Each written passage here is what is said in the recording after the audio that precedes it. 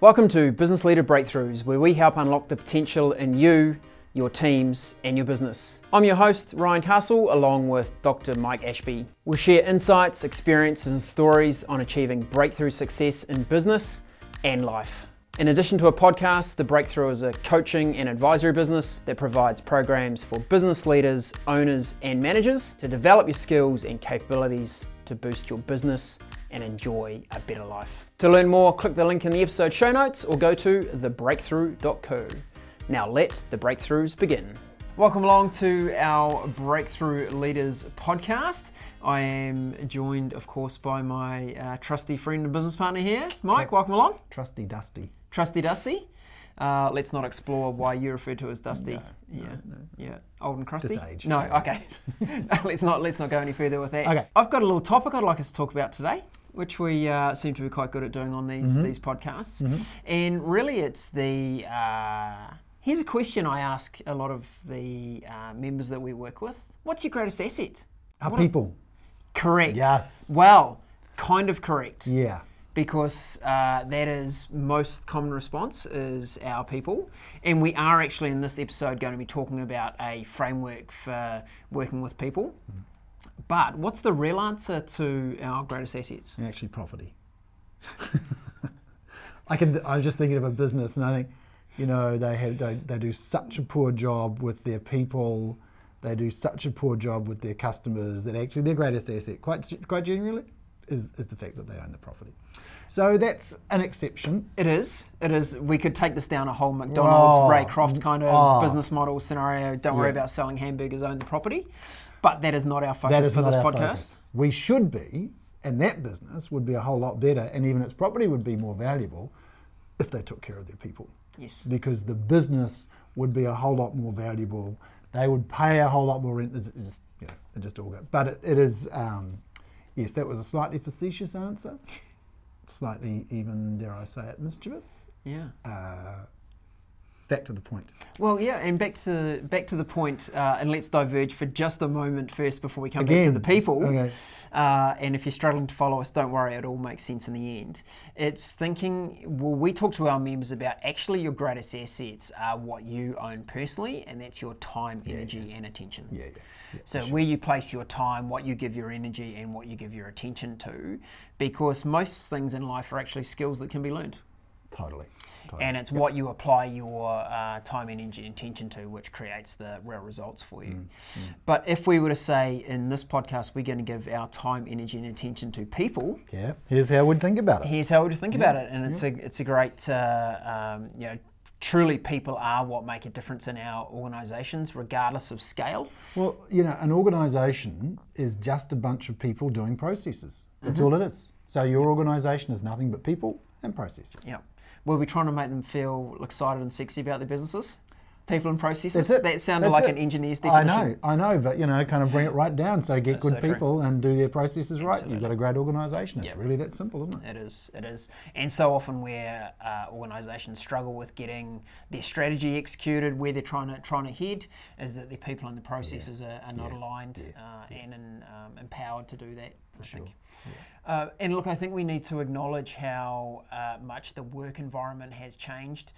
I know when I got my first job, I was with Yates, the garden seed company. And look, I had some amazing learning there and transferred from New Zealand to Australia and had quite the start to my career. But I remember the conversation with my dad when I'd been at Yates for about 3 years, and I told him that I was going to leave and work somewhere else, and he was horrified. And he's like, well, did they fire you? And I was like, no, they haven't fired me. It's all good. It was like, well, why are you leaving? And I think it's that in days gone by, the scenario was you joined an organisation. For sure. Sometimes you worked for them for 40, 50, 60 years, and unless they fired you, you stuck around. Right. Yeah.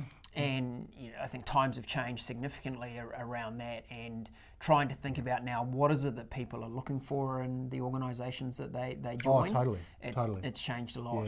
Yeah, I was reflecting on this myself, and I was going to make some comment about how my first job was cleaning steam engines, but but it probably in my in my working life, going right back, if I'd started work when I should have instead of whiling my days at university, that is a major change. And it was really with the restructuring of the 80s that companies changed. They changed. That for the first time there were mass layoffs and mass changes, which just threw people off the boat left, right, and centre.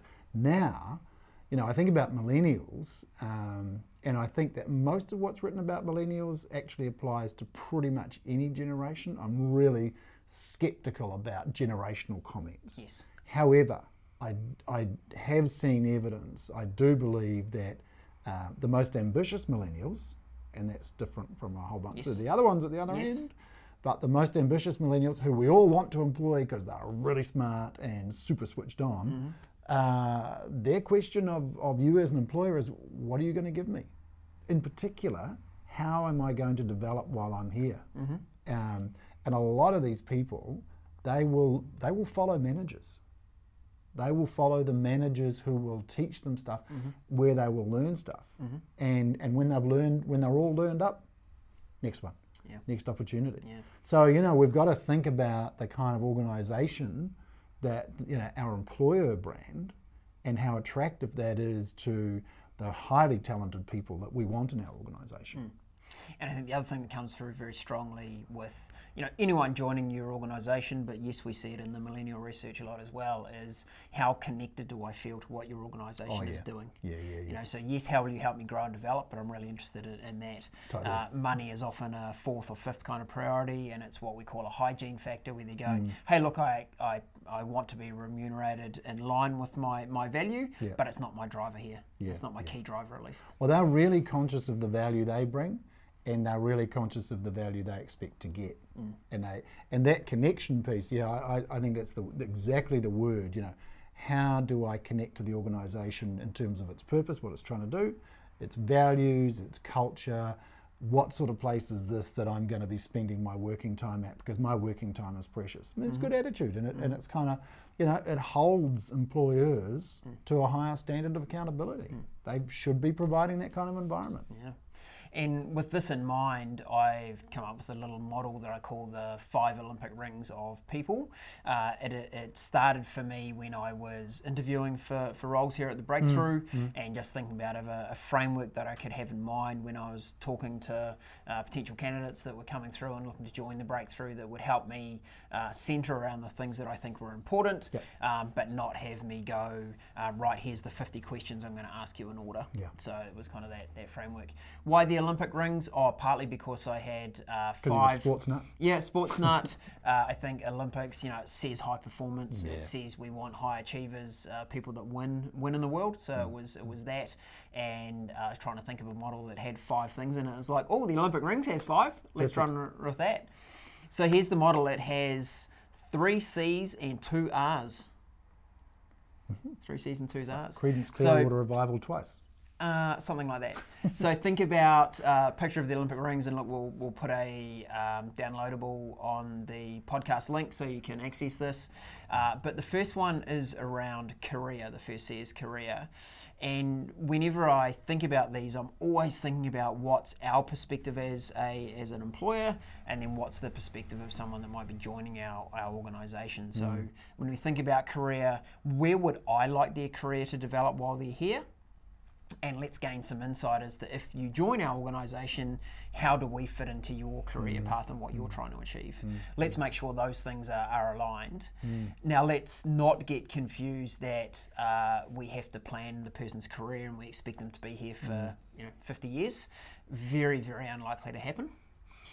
What do they say now? Most people will have something like 7 plus very, very different job roles in their career. And then the number of organisations seems to be changing frequently as well. Actually, even at my advanced stage, I've had a number of careers. Not just jobs, but careers. So we'd expect that to multiply. So the first one, talk about career alignment. Where do you see the person going, and where do you see them?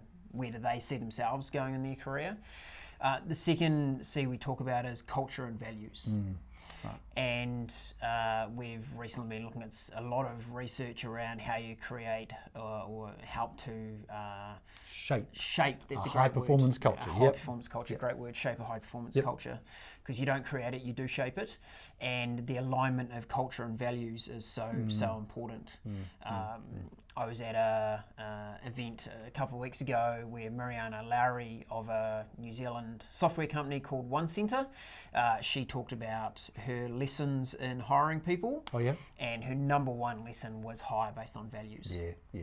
There's a famous story about Jack Welch who said that, you know, GE was obviously a very successful company. Under his watch, it really took off when they started not just to hire people on values, but fire them as well. Yes. So if people didn't share the values, if people's behaviour didn't reflect the values, they went. And what's more, there was no kind of nice stuff about, kind of left to pursue personal interests. It was, didn't share the values, making it really clear, this is the kind of organisation we are, this is our culture. I've been thinking so much about culture for a very long time, trying to get to the heart of what that high performance culture looks like. And it's absolutely fundamentally based on on values, but it's in action, not in words. So many of the values exercises that people do are about words. Culture is modelled, not made. Yes. So culture, it is will in action. It's not words on paper, it's not words on screen, it's what you do. That's what shapes the culture. And it's the identity of the organisation, and it exists at the lowest level of the org chart. That's where the culture sits. And at each point, that culture is mediated by managers. Yes. Whether you've got 10 layers or 2, that culture is being transmitted, intermediated from whatever you think you've got at the kind of director table or the MD table through to the person on the shop floor.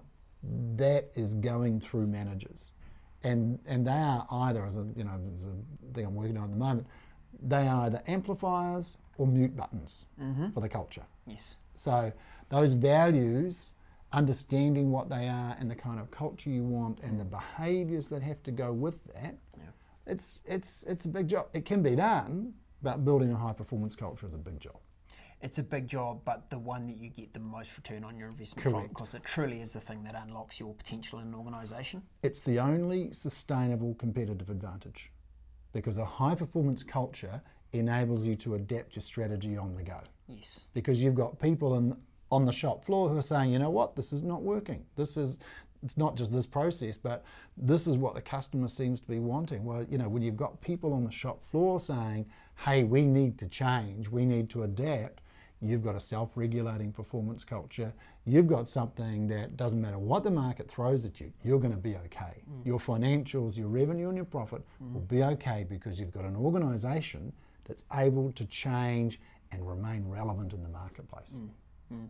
And been looking at some research by a culture expert called Marcus Buckingham, and he says the really, really important piece of values is values at a team level, as well as an organisation, but at a team level. And obviously, if you're running a reasonably small business, your values might be business-wide and team-wide, because that's how small your team is. But as your organisation grows and gets bigger and gets more layers and more managers that are helping to distill that down, actually it's the values inside the team that people really feel and or align or don't with very, very quickly. And it's that point of connection. It's tribal, it's that identity, it's, who do I belong with? What's my sense of belonging? Am I with like-minded, like-hearted people? That's what values are about. Yeah. And I think that point you make there, Mike, about being like-minded is the logical thought, but we all know the heart piece.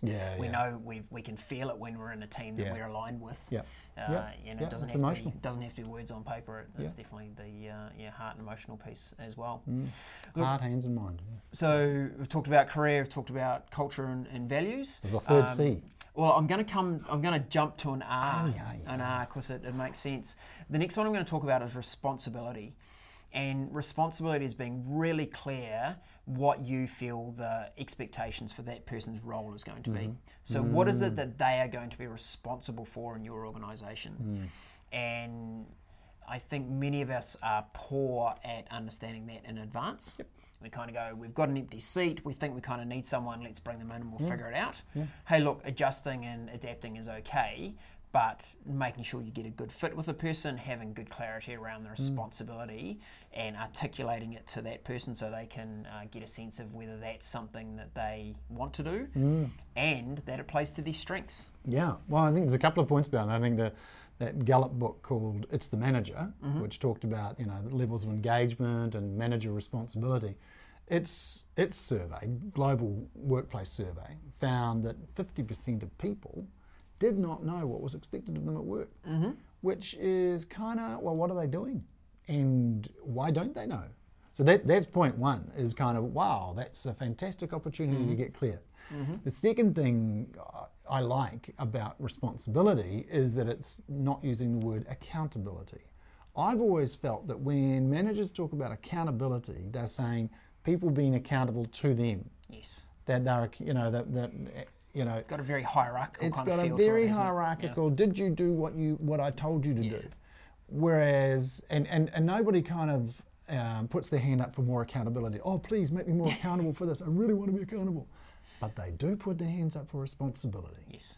People like to be given responsibility. Ambitious people like to take responsibility, and it's just a much more powerful and empowering concept, I think, than accountability. Accountability is something that basically gets done to you. Responsibility is something you do. And I think that, you know, that switch in thinking is really important. I think it's a conversation, a much better conversation with somebody to say, hey, what are you going to be responsible for? Responsible includes, what are you going to have ownership of? Yes. And we know that part of the engagement piece is absolutely about people's sense of ownership, people's sense of connection. So think responsibility, not accountability.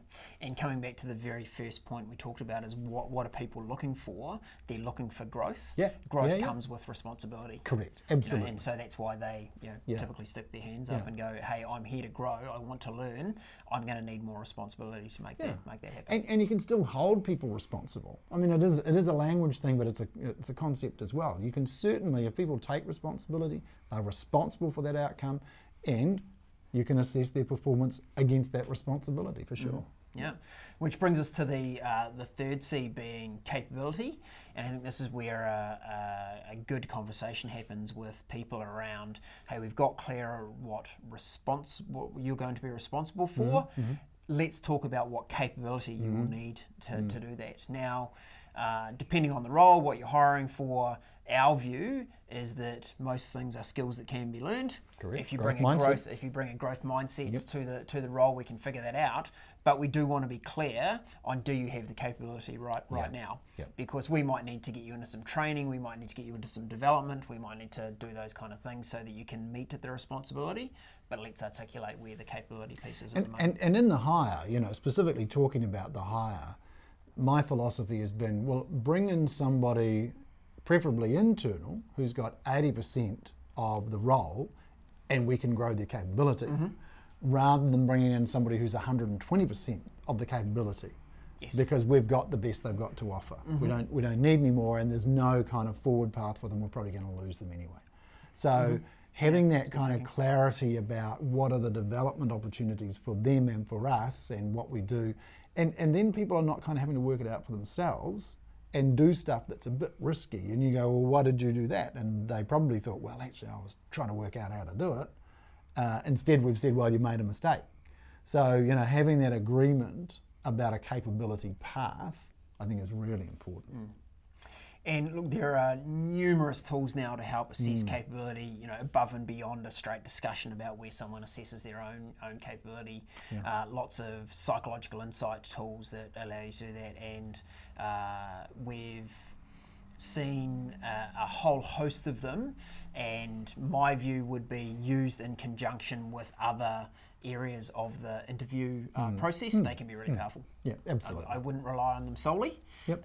because they're not the sole indicator, but as a complement to what's going on. Well, as much as anything, they might fly a red flag. They might say, hey, you know, there's a risk here.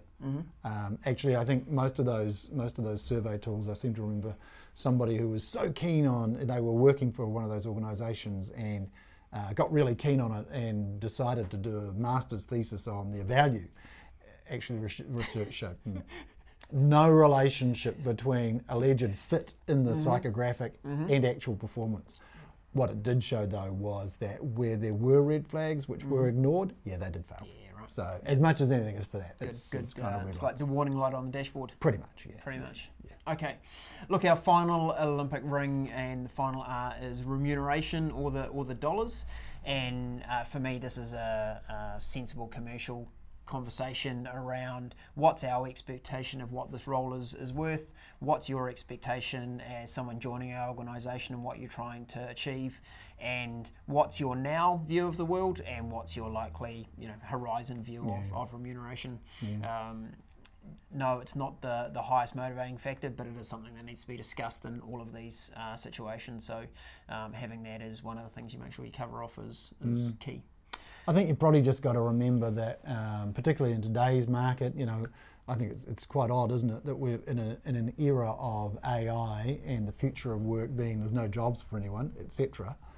Actually, we've got totally full employment. We've got an incredibly tight labour market, and that just means that there's more demand for labour than there is supply, and I believe, according to economics, that means the price goes up. So you might think that this job is worth X, but it's probably X plus, because there's a lot of competition for labour. It's just a market. We benefit on the other side.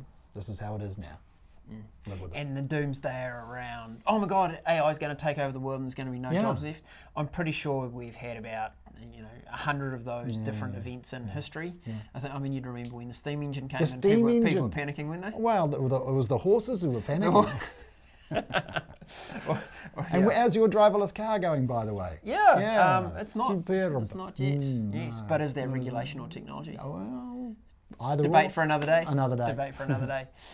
So look, the 5 Olympic rings of people, I don't prescribe it to be a all-encompassing model. It's just something that I use. It keeps it top of mind when I'm discussing roles with people to make sure that I'm covering off what I see as the key areas. I think it works well. And I've also used it not just in a hiring zone, but also in discussion with existing team members. Just kind of going, hey, let's check in. Where are you at on this? How are we doing on that? What's your aspiration here? So we can keep aligned. And I think the career discussion, I think the capability discussion, they're both great. I think the culture and values one is a really good challenge for us to be thinking about. And the responsibility piece with having that clarity is just such a wonderful opportunity. But grappling with what is the culture here? What are our values is a great conversation to have with yourself and with your team. Yes, and high performance organisations have these conversations regularly. Yeah, they do. They talk about this stuff. They talk about this stuff, right? It's not just that, great, we did it in your interview, it was 3 years ago and we haven't talked about it since. It's about keeping these things top of mind and continuing to talk about them and evolve as people, as teams, and as a business, how we can further grow and develop. For sure. Great. Cool.